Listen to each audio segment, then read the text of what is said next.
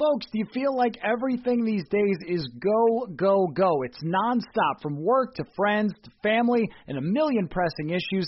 Sometimes you just need to take a play off and hit the reset button. That's when you reach for a Coors Light. It's made to chill. Hey, it's that time of year in Minnesota again to get out on the lake, go to the cabin, sit back, watch the baseball. Coors Light is the perfect refreshment to chill during these summer months. There's only one beer out there that's made to chill. The mountains on the bottles and cans turn blue when your beer is cold, and that way you know it's time to chill. Hit that reset button with some mountain cold refreshment. Coors Light is cold lagered, cold filtered, and cold packaged. It's literally made to chill. It's crisp and refreshing as the Colorado Rockies. Coors Light is the one you should choose when you need to unwind, when you want to hit the reset button. Reach for the beer that is made to chill. Get Coors Light in the new look delivered straight to your door with Drizzly or Instacart. Coors Brewing Company, Golden, Colorado, and as always, celebrate.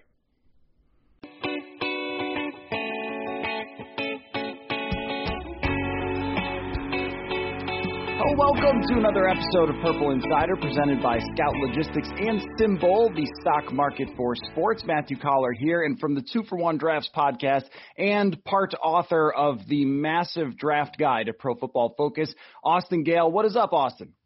Doing well, man. Thanks for having me. Yeah, I got to say, I've been listening to a lot of you guys lately because it is draft season, and sometimes I'm a little horrified, I have to tell you, not with your draft takes, but with your personal stories that you and Renner start the shows with. I just wanted to ask you, are you okay? And anyone who listens to your show will know exactly what I mean when I ask you if you're okay.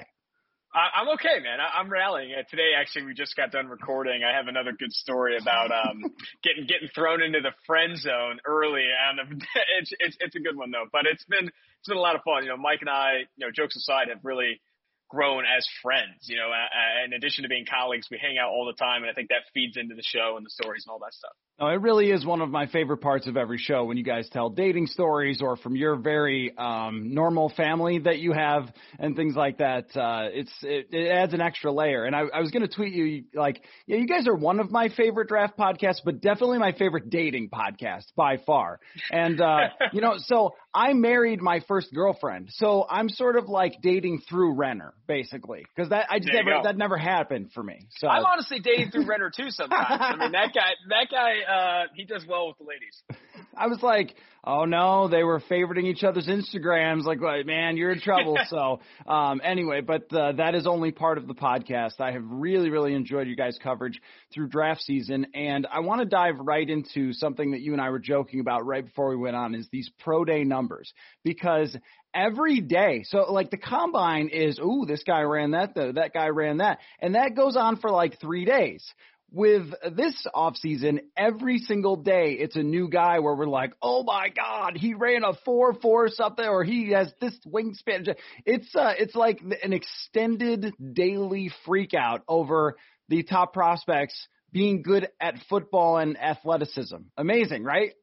It's amazing, man. I think it's been really interesting too, because we were talking about it a little bit in that, the standard fan or the average fan is largely being introduced to these prospects every day. Normally when the combine is at the back end of February, the NFL immediately introduces a week-long coverage with interviews, with numbers and all this stuff in a week. And I think that's when everyone gets first introduced to the class or the large part of the class. And now it's like, wait, Kyle Pitts ran what? Ja'Marr Chase did this. It's like, it's crazy. And I do think that, there's a lot of media or a lot of fans even, they're throwing some of these numbers right out. It's a pro day number. It's juiced. Why even factor this in? And I think to some degree that's true. I think there's a 3% margin of error on average for pro day figures, specifically ones with a stopwatch compared to combine figures. However, what you're looking for with these pro day numbers is outliers. Paris Ford running a 4.940 as a safety is an outlier. That's bad. Tuff Borland's pro day yesterday, Justin Hilliard of Ohio State's pro day yesterday was bad. You're looking for outliers. And then you're also looking for,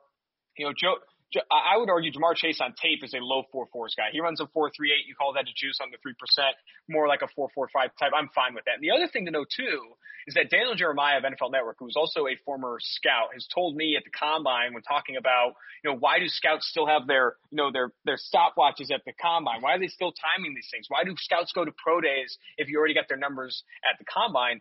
NFL scouts and NFL front offices do not take combine numbers wholesale. The numbers they take are the best ones. If he weighed in at 210 at his pro day, but 215 at the combine, we're taking the 210 or whatever number we prefer. If he ran a 4.3 at his pro day, but a 4.4 at the combine, we're taking the 4.3. They trust their scouts and their stopwatches more than they do the laser times and those things. It's why, and you'll hear Mike Mayock bring this up as well, the GM of the Las Vegas Raiders, we had Damon Arnett as a low 4.4s guy. Oh, interesting. Well, that's why you probably drafted him higher than everybody else would. And I think that's, again, they're important for that reason. 4.38, you saw Albert Breer tweet out that some scouts had Jamar Chase at a 4.36, a little quicker stopwatch. That might be a Bengals scout, who knows. But I do think that it's important to bring these numbers into consideration because the teams and the actual decision makers that draft these players take these numbers into massive consideration, take these pro day performances into massive consideration. It's why GMs and head coaches and all 32 teams are represented at pretty much every single blue blood pro day. It's because they matter.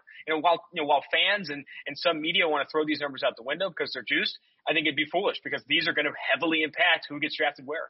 Well, what's helpful about the combine from a media perspective is just that you have kind of this static environment where you know exactly what everyone's dealing with and they're all going through the same circumstances. With the pro days, it feels different. It feels like, you're at your home place and I mean, they're trying to use the laser timing and stuff, but everybody's thumb is going to be different. And so when the numbers get out there, they're texted from somebody there to some media person who then tweets it out. And it's like, we don't need that process for the combine because I could just watch it. And it was also interesting with the combine because I think guys were nervous. It was a big stage. It was on NFL Network. And I felt like sometimes guys just choked at the combine. You're like, man, if you're choking running a 40-yard dash or something or a 3-cone, like, are you going to be okay playing in front of 70,000 people? And then I kind of, circle back to a lot of these are just for guys to confirm what you already thought. And then other guys who have those bad pro days sort of confirm that, oh, okay, all right, he might look a little faster on tape, but a 4.9 safety, I mean, that's a defensive tackle. Like, that's just not going to play in the NFL. 100%. And I think the other thing to take into consideration as well is in the past, pro days were an afterthought because so many of these times and measurements were collected at the combine. And then pro day figures are being reported by schools, not by scouts. Now, all 32 teams are represented at pretty much every single pro day. And these numbers that you're seeing, Albert Breer, Ian Rappaport, Adam Schefter, or anyone tweet out, these official numbers are coming from scouts. They're not from LSU. You saw Louisville tweet out 4.35 for Tutu Atwell, but scouts had him at 4.45. That's the difference. Scouts and those stopwatches are what matter, not necessarily what the school actually clocks Tutu Atwell or whatever it may be. So I do think that, again, while it's fun to just throw these out the window and pretend that they're juiced, does LSU, do their verticals on a trampoline, all that stuff is funny. This matters. This is what's going to dictate who goes, who's the first receiver off the board. This is what's going to dictate where teams go in the draft. So I don't think you should completely throw them out, factor in some levels of margin of error, like a 3% margin of error, and make sure that the outliers, you are well aware of them. Justin Hilliard should have been better athletically. Paris Ford should have been better athletically. Pete Werner really blew it up at the pro day. Go back to the tape and watch what he did at Ohio State. So I think a lot of that stuff matters. Yeah, I also wonder about the effect of some guys who spent a lot of time on this because they weren't playing many football games. I mean, like Jamar Chase, it didn't play, so he had all this time to focus on making sure that he jumped as high as possible and his body is not as worn down as it would be. Same for someone like Rashawn Slater. So, yeah, I think you can do these adjustments manually and just kind of get what you needed out of it. And from another perspective of, like, fans, it's cool to just hype these guys up and, like you said, kind of learn about them as opposed to drinking out of a water hose, but kind of as a slow burn where somebody gets their day. When it comes to the Vikings, everyone is losing it here, Austin, because of the offensive line situation. And the Vikings have drafted high offensive linemen the last 3 drafts. Do you think that they would do it again? Or would the class justify it to do it again with someone like Rashawn Slater, should he get there? Absolutely. I think the Minnesota Vikings could feel comfortable locking into either this offensive tackle or edge defender class. You look at, I talk about it a ton on the podcast, I'm sure you're aware, is that when you're spending top 50, top 75 picks, you need to get positions of high value. And that doesn't always have to mean on-field positional value. I know a lot of fans and media can even get frustrated with positional value on the football field, running backs not mattering as much as QBs and those things. Throw that out the window. How much do these guys get paid on the open market? The second highest paid position in the NFL on the open market is pass rusher. After that, it's offensive tackle. Go get those guys on cost-controlled rookie contracts with your top 50 picks. So that way you don't have to sign, a Danielle Hunter to a monster contract or a Trey Hendrickson to a monster contract. Leonard Floyd is making close to $16 million a year, and you wouldn't even say he's top half in his position. That's why you go and draft these guys high in the draft. That's why I do think that at 14, you're thinking about Rashawn Slater. You're thinking about Christian Darrisaw. I could see them falling in love with some of these analytical darlings like a Sam Cosmi. Maybe that would be a reach. Maybe you want to go Darrisaw over Cosmi. You're going to want to go Slater over Cosmi, but they could lock into him because of the athletic profile. And then for pass rusher, I've said, Mike has said this, and I'm going to stick to this quote as well. You don't necessarily want to be the first team to draft a pass rusher in this class because it's very difficult to know or right now completely understand who's going to be the best. Kwity Paye has freaky tools. Jalen Phillips, freaky tools. Jason Owe might be the freakiest player in this class. Which one's going to be the best in the NFL? A lot of that's going to come down to development. Development as a person, development from maturity level, if you're looking at guys like Micah Parsons even, and then also like development as a pass rusher. Gregory Rousseau, not even the athlete that people thought he'd be, but he's long, he's tall, has only played 1 year in college football. Redshirt freshman season, that's it. He didn't even play edge. Like they had him playing largely a rover position where he kicked inside. So taking a Kwity Paye or Jason Owe at 14 I think is possible, but I think maybe they prefer going after a Slater or Darrisaw if they do fall to 14. Okay, I want to get into a little more detail on these guys for some Scout Logistics scouting reports. It's good to have sponsors. Austin, Rashawn Slater is a guy that I think really did his work at the Pro Day to solidify that he's the type of athlete that can play left tackle. At least that's the impression that I got. But was there any sort of question, or let me put it a different way. Like, how big is the gap between him and Penei Sewell? Because I felt like after his Pro Day, there was a lot of hype about him, but we are talking about a Northwestern guy who did not play this last year. Mm-hmm.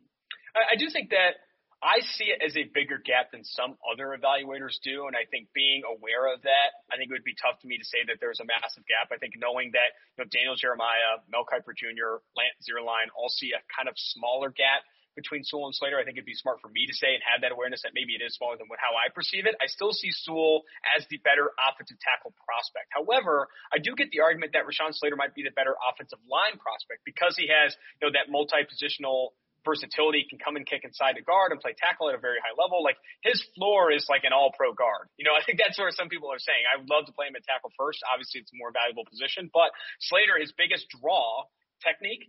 I think Bucky Brooks on the 2-4 Drafts podcast I run said he's a technical marvel, which I would agree with, and also feet. And if you got good technique and you got good feet, you're going to be very good in the NFL, specifically at offensive tackle. Where he lacks is obviously experience. Didn't play in 2020.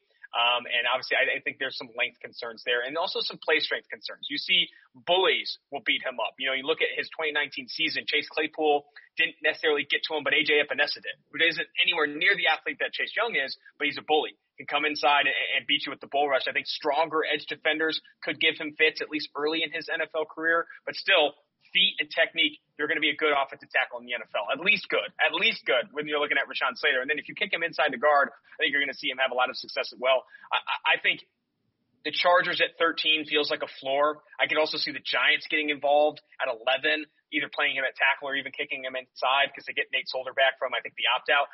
But at 14, that would be a sprint the card in situation for Minnesota. I like Slater at 14. The value there is really good. And who isn't excited about getting Nate Solder back in New York? I think that they're holding a big event just for that.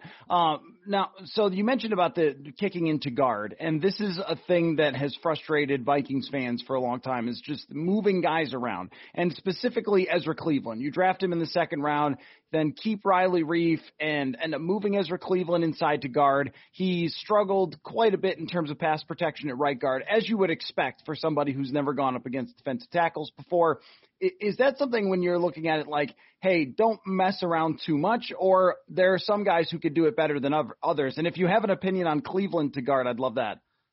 I think Ezra Cleveland could be a capable guard in the NFL. I think having high expectations for any rookie, regardless of position last year, would be a flawed way of thinking, especially with the no preseason, abbreviated offseason, all those things. I also think that, I think too much is maybe made of you're going to ruin a prospect by playing him at guard too early. I think it's not necessarily that. It's that if you play him at guard early, there's only so much time in the day. There's only so much time in practice. He's not going to develop a tackle. It's not necessarily that you're ruining a player and, oh, man, he's now incapable of playing tackle. It's like, no, instead of spending that year learning tackle, he spent it playing guard. And now you lose that year of development.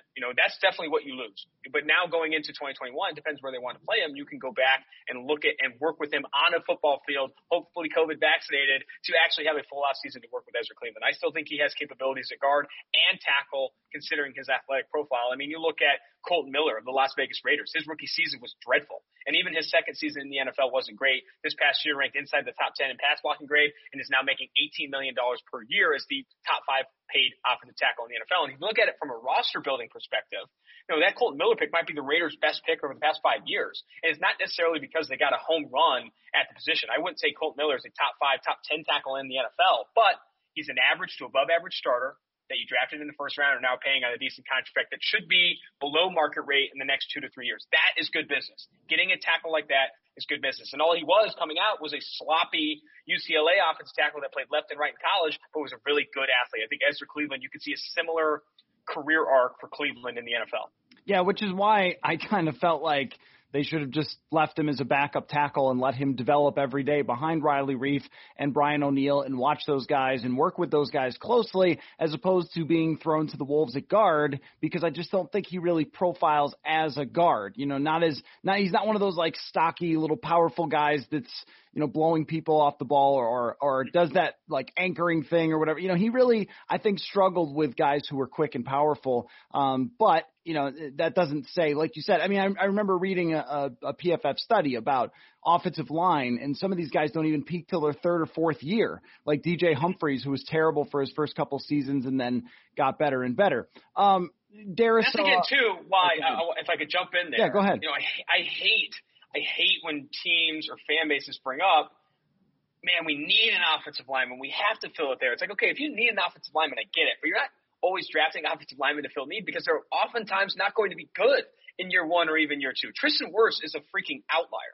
Andrew Thomas was the first tackle off the board and did not play well last year. Almost as expected. It's very difficult to enter the NFL at a position that is so technical. You need to be a very technique proficient player, and also you need to be a very good athlete. The best tackles in the NFL are either both or one of the other, and I think you have to be both. And it's just tough, man. Like teams saying, oh, man, if we draft this guy and they draft a guard in the second, our offensive line is cured. It's like, no, it's not. Maybe in 3 years, if you develop them appropriately, it could be cured. But right now, those needs along the offensive line aren't getting filled anywhere in the draft. The only tackle that I feel like comes in right out of the gate, or maybe the only 2 that have maybe Tristan Wirfs-like impact is Sewell and Slater, but even that's a stretch.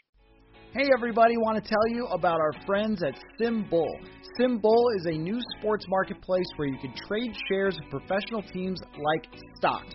So as we jump fully into free agency season, you're going to want to get in on teams now before your team's stock rises. Go to simbull.app, that is SIMBULL.app. Sign up using the promo code PURPLE and get a $10 deposit bonus if you're a first-time user, and then you are off and rolling. Here's how it works.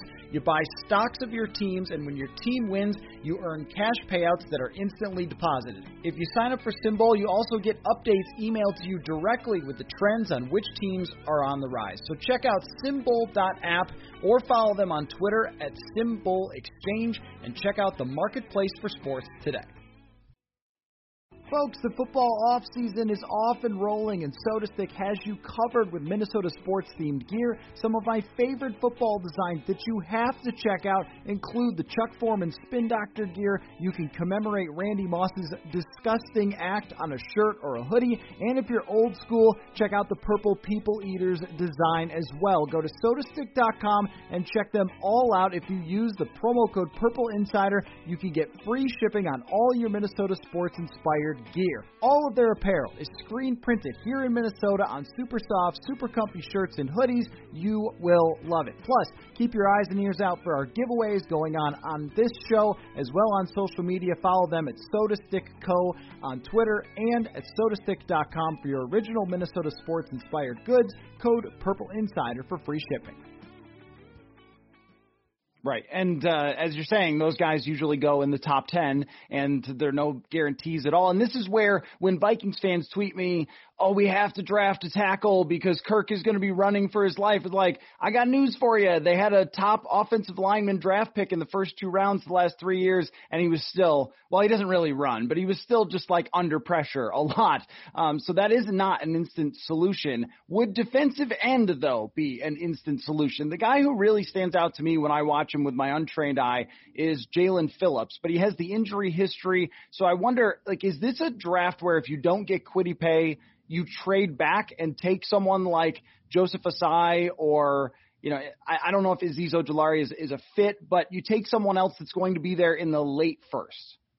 Absolutely. I mean, if you can find a team that's willing to trade up to 14 when a lot of the big name quarterbacks are off the board, so in my opinion, a dumb team, yeah, absolutely. I think it's hard. Again, I think the NFL is getting smarter. I think fans are getting smarter. The NFL is getting smarter. League offices are getting smarter. Team offices are getting smarter. So to see a team come up to 14 for a non-quarterback, man, like that's rare. I do think that teams are getting smarter than that. However, this is a fantastic class if you're looking at offensive tackle and edge defender to trade back. Because after Sewell and Slater, there isn't, a obvious number one player at those positions. I would love to trade back and pick up the second or third best edge defender in this class because there's a very good chance he could be the best. I do think that you trade back and you pick up a Jalen Phillips or you pick up a Jason Owe after maybe say Paye and Rousseau go earlier. That's good business. I think the Minnesota Vikings would be smart for that. And the same could be said for the offensive tackle class. Getting out of that pick and then maybe picking up a Cosme of Texas, Dylan Radins of North Dakota State, Alex Leatherwood of Alabama, Walker Little of Stanford, all these, Kevin Jenkins, Oklahoma State,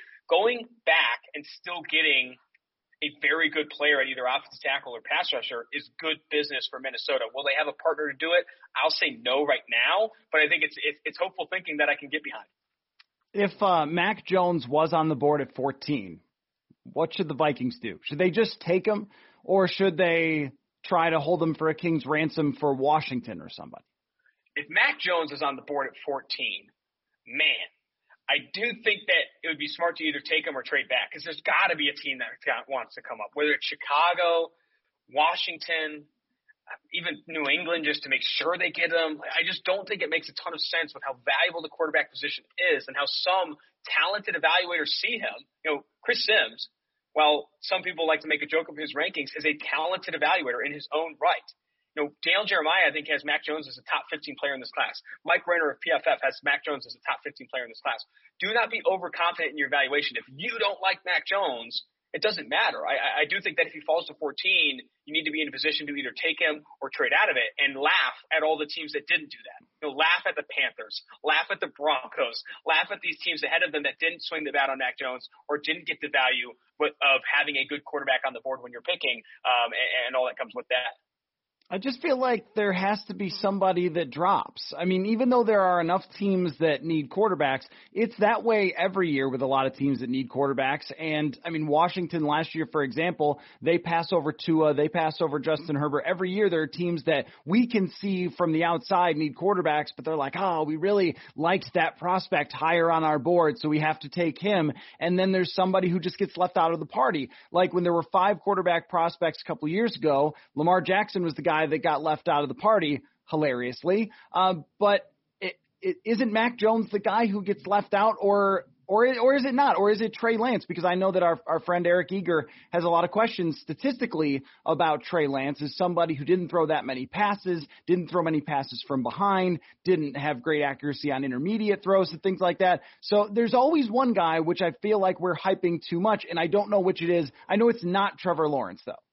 Yeah. I mean, I do think that you could see 4 quarterbacks come off the board for the first 4 picks. I think that is something that I'm getting behind the more and more we think about what the what the Jacksonville Jaguars, Jets, and Niners are going to do. The first 3 are going to be quarterbacks. The San Francisco 49ers do not make that trade up to 3 on the same day as Zach Wilson's pro day if they don't know the Jets are locking into Zach Wilson at number 2, if they don't know who's coming off the board at 1 and 2. So there, you already have the San Francisco 49ers obviously taking a quarterback. You don't trade 2 first-round picks to go get a Kyle Pitts or Jamar Chase. You're going to get a quarterback. And then the wild card here is the Atlanta Falcons. Do the Atlanta Falcons take a quarterback of the future? I think you still see some analysts thinking about that. Or do they trade back to the highest bidder? It's not going to be Carolina in division. Could be Denver at 9, could be New England at 15, or maybe even a deeper team like the football team at 19 or the Bears at 20. We'll see. If Atlanta says, no, we want Kyle Pitts, the wingspan, we want it. We're going to get Kyle Pitts. We need him, or Jamar Chase, whatever. Then you look at the Bengals, who have a ton of holes, offensively and defensively. I think a team would be primed. And then you have the Carolina Panthers re-enter the conversation. The Carolina Panthers at 8 could re-enter the conversation to come up to 5 and go grab their favorite quarterback. I think the party is the first 4 picks. Falling outside the party, I don't see Mac Jones lasting to 14. I think he's a better prospect than that. And honestly, this league needs quarterbacks too much to let him fall that far. Yeah, you're right. This could be the year where it doesn't happen, where that guy doesn't end up falling. And I also think that the fact that Deshaun Watson's situation is really muddying the waters there. If Carolina or Denver was holding out for Deshaun Watson, which it looked like before all of these reports came out and lawsuits were filed and everything, Denver looked like kind of the leader a little bit, that he looked at them as a team he'd want to go to. And then all of a sudden now they're out. And I don't think that they can go forward with a very good roster with somebody like Drew Lock. You're just wasting a year of all these good playmakers and a good defense with Vic Fangio. So you're probably right that scenario doesn't happen. It does happen in the PFF mock draft simulator all the time, where I have to decide, are we going to take Mac Jones or not? One thing I wanted to ask you about too was, you mentioned all those guys like Joseph Asai and Walker Little and these good prospects who will be there at the end of the first and into the second. How much does it hurt that the Vikings don't have a second because they traded it for Yannick Ngakoue? And also, like, how desperate should they be to get back in the second? Like, I look at the second round as sort of 1A these days because I feel like there's just more good prospects and the Vikings have had a lot of success. I know that statistically trading up to get into the second round might not be the best play, but I also feel like the Vikings need holes plugged. They still need a lot of players at a lot of positions. I think it is important for them to try to get into the second. Absolutely. I mean, especially when you think about the value they got in return for Yannick Ngakoue. I think looking back on that trade, you're not super thrilled with that result. And also, I think any team without a second-round pick, any team with a low volume of top 50, top 60 picks is going to be a bit concerned. And that's with every class. And again, it comes back to getting talented players that can start for your football team on cost-controlled rookie contracts. That is massive. When you're trying to build a juggernaut, you need to hit on those picks so that way you are not paying talented starters second contract, third contract money. Because then you get into a situation like the Chiefs where you have to cut 2 starting offensive tackles and you have needs everywhere because you're paying a lot of money to Mahomes, a lot of money to Kelsey, a lot of money to Hill, Frank Clark, Chris Jones, and eventually it's like, okay, we have a lot of holes because we haven't drafted all that well outside of that. We need to go make a play. Another example is the New England Patriots, a team that hasn't drafted well over the past 5 years. And now they break the bank in free agency, spend over $135 million in the offseason, second most all time, because they're not going to be putting any second contracts out there. They haven't drafted well. There's no one on that football team, maybe outside of Isaiah Wynn, that's been drafted over the past 5 years that you're obviously going to give a second contract. So you need to draft well, and that starts with the top 60 picks. It hurts the Vikings like it hurts other teams. Yeah, the Patriots offered me a 5-year deal as well to go play safety. You love to see that. Yeah, you do love to see it. But I wouldn't want to live near Boston. Anyway, let me finish with this. This was a Twitter poll that a friend of the show had out, and I want to ask you about it. If the Vikings had these 2 options to take either Rashawn Slater or to trade back, well, call that one option for offensive line. Other option is Devontae Smith. Which way do you go? Interesting. Devontae Smith is very interesting. And I think I like Smith. Okay, I'll say this. I like Smith as a prospect more than I like Slater. He's higher on my board. I view him better. However, you do start to think about the Slater and the position he plays, how it's a lot more highly paid than wide receiver. You know what? I'm going Devontae Smith. I don't care. I'm going to go Devontae Smith, pair him up with Justin Jefferson, and we're going to score more points than other people. We're going to get the ball out quick. Kirk Cousins is going to rank inside the top 5 in average time to throw in terms of getting it out quickly because we're going to have so many receivers open, and we're going to look to fill needs along the offensive line either later in the draft via trade, more veterans available to do something along those lines. You don't pass on a Smith at 14. I'm sorry. You don't pass on a Smith at 14. He's the number 8 or number 9 prospect on PFF's board right now. Comfortably wide receiver 3 behind Jamar Chase and Jalen Waddle, but still a very good prospect, one of which that helps their offense significantly, maybe more so than Slater at 14. The Vikings wide receiver 3 right now is Chad Beebe still. We talked a year ago or something, and I said, do you know who the Vikings wide receiver 3 is? And B.C. Johnson was a good guess, and he fell down to number 4. But, I mean, think about the upgrade if Devontae Smith is even good. in his first year. And, it's always funny to me when a fan base that had three deep, Randy Moss, Jake Reed, and Chris Carter, is like, I don't know about another receiver. I'm not sure. So it's always funny. Austin Gayle, 2-for-1 Draft Podcast is an absolute must listen, not just for the Mike Renner dating stories, but also for the incredible analysis. And I'm looking forward to the international mailbag when that does finally happen. I'm going to have to figure out how, I don't know, like, have we all been getting comments from overseas and we just couldn't see them? It's wild. So if you go to Chartable, which is another like podcast metrics platform, it'll show you all of the reviews you get from international. We have like over 300, 400 reviews from like various parts of around the world. And I just committed to this on the podcast. We were very behind on mailbag stuff. We have like I think over 120, 140 unanswered mailbag questions. The Wednesday before the draft, any question that wasn't answered will be answered. And whether that's a 10-hour live show, I don't know. We will find out, but we're going to get to them as soon as we can. I know. This has been the great drama of me listening to it. Beyond, like, will Renner get dates is just like, are these guys ever going to finish all of these questions? It's tough, man. It's so tough. It is a grind, but it's draft season. You got to kick into high gear. So, Austin Gayle, an absolute must-follow, the 2-for-1 Draft Podcast. And your work in the draft guide is incredible and something that I have open through all of draft season. So you do great work, man. It was great to catch up with you again. Of course. Thank you. Hey everyone, I want to tell you about our friends at Scout Logistics, and I really do mean it when I say friends. They are fans of Purple Insider over at Scout Logistics, and since they reached out wanting to support this show, I want to tell you about what they do. Scout Logistics is just-in-time transportation for full tractor-trailer loads, and if you're wondering what that means exactly, well, if you own or work for a company that needs shipping solutions, they are the preferred carrier of Fortune 500 companies across North America, and we have quite a few of those in Minnesota, right? They can ship perishable, non-perishable, FTL, or LTL, and they have on-time delivery rate of over 99%. So, if you're like them and you enjoy the show and you have shipping needs, check out scoutlogistics.com or call 855-217-2688, extension 232, to connect with them directly to find out how Scout Logistics can minimize risk and overperform and go the extra mile for your company. Okay, just wanted to bring you guys Mike Zimmer's press conference, the first where he's had a chance to talk about the offseason moves. So he got into Patrick Peterson, Delvin Tomlinson, Danielle Hunter, the offensive line, kind of checked all of the boxes of the things we've been wanting to ask Mike Zimmer. So here is his press conference, and of course we'll be talking about some of the things he said for the rest of the week. So enjoy, and thanks for listening. Hey, Mike, obviously they haven't got to the draft yet, but how do you think you're going to replace Riley Reiff?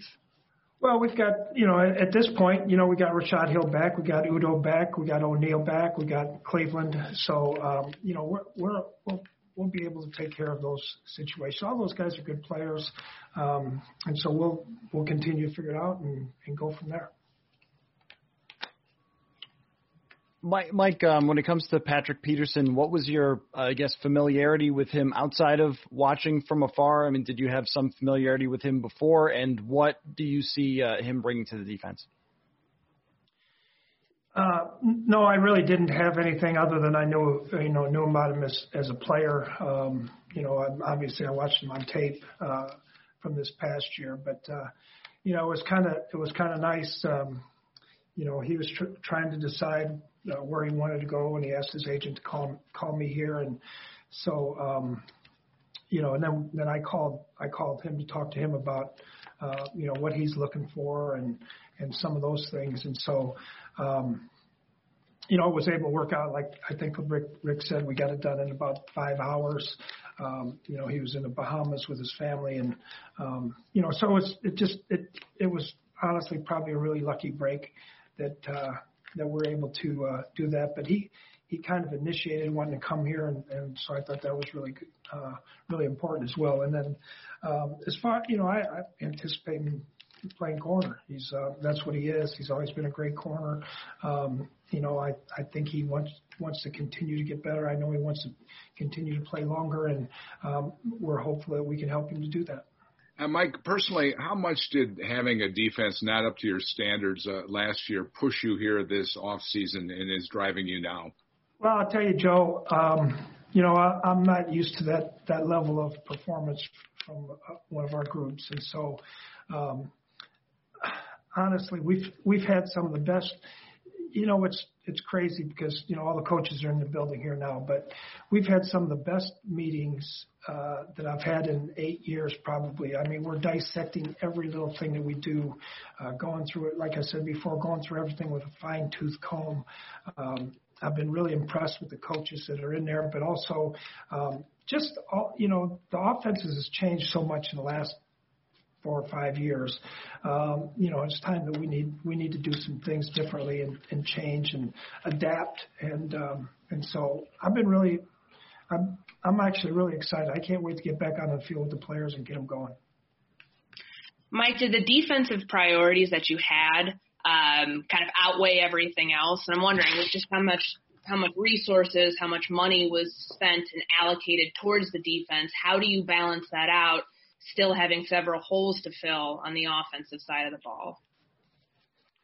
Yeah, well, our offense has been pretty darn good. They're sixth in the league last year. We do have some holes that we'll fill, but we've still got time to do that. There's still a lot of players out there right now, and there'll be some in the draft.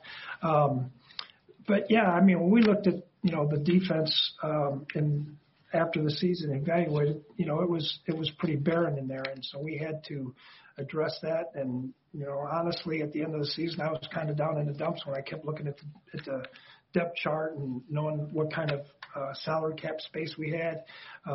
And so, like I said, Rob's done and Rick have done an unbelievable job doing that. And they've got me rejuvenated with the guys that they've brought in and the players that they've been to help. And then you've got guys like Anthony Barr who he decides to restructure his contract because he wants to be here. You got guys like Stephen Weatherly and McKenzie and, a lot of these other guys that really want to be here, and Patrick Peterson. And so, those kind of things get me excited. Yeah, Mike, you talked about said it was time for you to make changes. Are these, I know you can't give details, but in general, are these tweaks or are these big changes and what made you finally realize that? Well, number one thing that we want to do on defense is we want to play fast. We want to play physical. We don't want to be thinking. And the offenses lately have been getting us to think because we've had to adjust to here and adjust there and do this and do that. And, some of these things we've talked about, and it's just too hard to implement during the season. So, some of it is big change and some of it is minor tweaks. But the thing that I've been impressed with, and I told coaches this today, these meetings that we've had, if we were in 12 different cities and doing this on a Zoom meeting, we couldn't get this done. We're sitting in a room, we're watching tape together, we're going over everything. We get on the blackboard, or the whiteboard now, get out and talk about, okay, if they do this, how do we do this? What if they line up and do this? And all the different scenarios that are going through our minds that we don't have to try to get done in 3 days getting ready for a game. Mike, you talked about Dalvin Tomlinson earlier. What do you like specifically about, the potential of pairing him next to Michael Pierce and having two, pretty big bodies in the interior of that defensive line? Well, I think Barr and Kendricks will like it even more because they'll have two big guys, two space eaters that have athletic ability that can win on one-on-ones, hold the double teams for those two guys, and Kendricks is another guy back that we missed the last 5 ball games too. So, we've added, Hunter, Pierce, Barr, who missed the whole year, Tomlinson, Peterson. I mean, it's going to look completely different when we get out there, and I'm excited about the whole crew. But those two guys specifically, they're both great guys. They're both really, really good run players who can push the pocket, and I think that's going to help not only Hunter and Barr and Wanham and Weatherly, some of these other guys we have. Mike, what did you like best about Xavier Woods and how he will complement Harrison and how he'll fill the shoes there? Yeah, well, Don, I talked to him on the phone before he signed, obviously, and I just told him that this is going to be a good situation for him here. The things that we do are things that he's done before. Areas how we can use him in addition to Harrison, but not only using him in those areas. And I watched all the tapes on him. I think he's got another level to go to, and I think he's also got a chip on his shoulder as well. And so I like that about guys. I like bringing in guys when other people say they're probably not good enough somewhere else. Kind of that just sparked one thing, and I have two other things I wanted to ask. Just do you envision, because they played him so much in the box last year in Dallas, do you envision maybe taking him away from that role, letting him play more of that free safety role, Woods that is, and then with McKenzie, now that obviously he comes back, he's known your defense, he was the nickel, could that give you an opportunity to try Jeff Gladney out somewhere else or give you the flexibility to move him around? Yeah, well, first of all, talking about Woods, Carl Scott had him in college, so he knows him very, very well. So that's a positive. He wasn't always in the box. He played deep. He played some robbery. He played a lot of different places for him. So he has the versatility to do all those things, number one. And, like today we were sitting in a meeting room, and right now we just have, like I said, my dad used to do, he used to put up, when he used to draw an E and an X and an X and an X, or a V for the defensive lineman and X's. So right now these guys are just X's, and we're trying to figure out where we can use each one of these guys. What can Gladney do different? We've talked about things with him. What can McKenzie do? We've talked about things with him. What if we decide to play more DBs? I mean, there's so many options that we have that right now they're just puzzle pieces, and we're just trying to fit them in the best we can, and it might be a lot of different packages.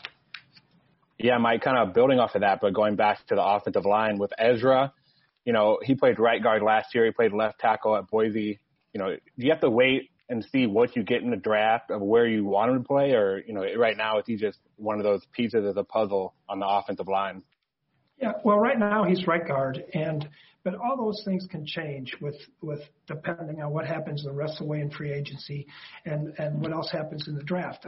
We don't know what's going to happen in those places, and obviously, there's other positions that we can draft. I'm sure at some point, we're going to try and address all those things. But I think what we've done in free agency so far has allowed us to be able to take the best player available wherever he is. Mike, wondering what you're going to think about the backup quarterback situation. Is there interest in potentially re-signing Mannion? Might you look toward one of the young guys, Browning or Stanley, or you think you might look for someone in the draft? Well, all those are options. We really like Browning and Stanley. Stanley's a big, strong-armed kid. Browning's been great the 2 years that he's been here. Sean's been outstanding in the room. So, again, without saying, hey, we're going to do this or that, there's a lot of options there, I believe. All right, Mark, followed by Courtney. Yeah, Mike, I was wondering if you've had some time now to see Clint in action. You were talking about all the times you guys have spent together. When you're observing him, what are your thoughts, and is he ready for this? Oh, yeah, he's ready for it. Somebody was asking me about that today. Clint is he's a lot like how Kevin was when he was here. He's very detailed. He's very, he brings up the subject that they want to discuss. He'll have his opinions. He'll listen to the other guys' opinions in the room, and then kind of go from there. So he's done a good job. Everybody's gonna wonder what it's going to be like when you're a first-time play caller. But at the end of the day, every one of us was always a first-time play caller at one point. Mike, where do you think stand with Danielle Hunter right now? Do you anticipate he's going to be part of the off-season program? And I guess where is he at with his physical, the rehab part? Well, I know he's talked to Andre. I have not talked to him. He's been sending back videos of his workouts, and they're very, very impressive. So we're excited to get him back on the field. He's a great team guy. He's a terrific player, and he's one of the best people that I've been around in professional football. Mike, how do you address, or maybe just don't change anything with now the 17th game and how some of the guys view it? Well, I was wondering if the coaches are going to get paid more now too, but I guess that's out. Don, I really haven't thought about it, to be honest with you. I don't, I know that, we're going to LA, I guess it is now. And so it's another West Coast game. I don't know if they'll put it at the end of the year, at the beginning of the year, or middle, or whatever. So it's just, something else they tell us to do, and we do it like good soldiers. Reporters are getting paid more for 17 games, actually, Mike. That's good. I think that's great. Everybody should. When you talked about Dalvin Tomlinson and his character, it seemed like the first team that you had, the way you built it up, the veteran players were able to have a big influence on the younger players like Terrence Newman with Xavier Rhodes. I guess when you bring in Tomlinson, when you bring in Peterson with still a lot of young players around, is that sort of the hope or the expectation, or just like what value can they bring beyond just sort of the X's and O's? Well, I do think every guy's different. Some guys, like Harrison Smith, he's going to help the players, but he's going to do his own thing. He doesn't want to be, and so I don't want these guys to be someone that they're not. If they want to help them and do all those things or lead by example, that's great too. I think it'll be great for Watts. He's been in here working out. Wanham's been in here working out. Some of these younger defensive linemen have been in here and they're doing. So I think it'll be big for those guys to have other good players around them, and it'll help us with depth and rotations and everything else. Yeah, Coach, wondering if you have any idea at this point or can speculate on what the off-season drills might be like. I mean, how much you think will be virtual, and how optimistic are you that you guys will be able to get some work done on the field? Yeah, I really don't know. We finally got an email today about the off-season. I'm hopeful that we are able to get out on the field. I think it's really important, especially not for just the young players, for the new players, for the coaches. It just helps with the process of trying to build a football team, in my opinion. So I really don't know. And again, we'll just do what they tell us to do. Thank you. Great.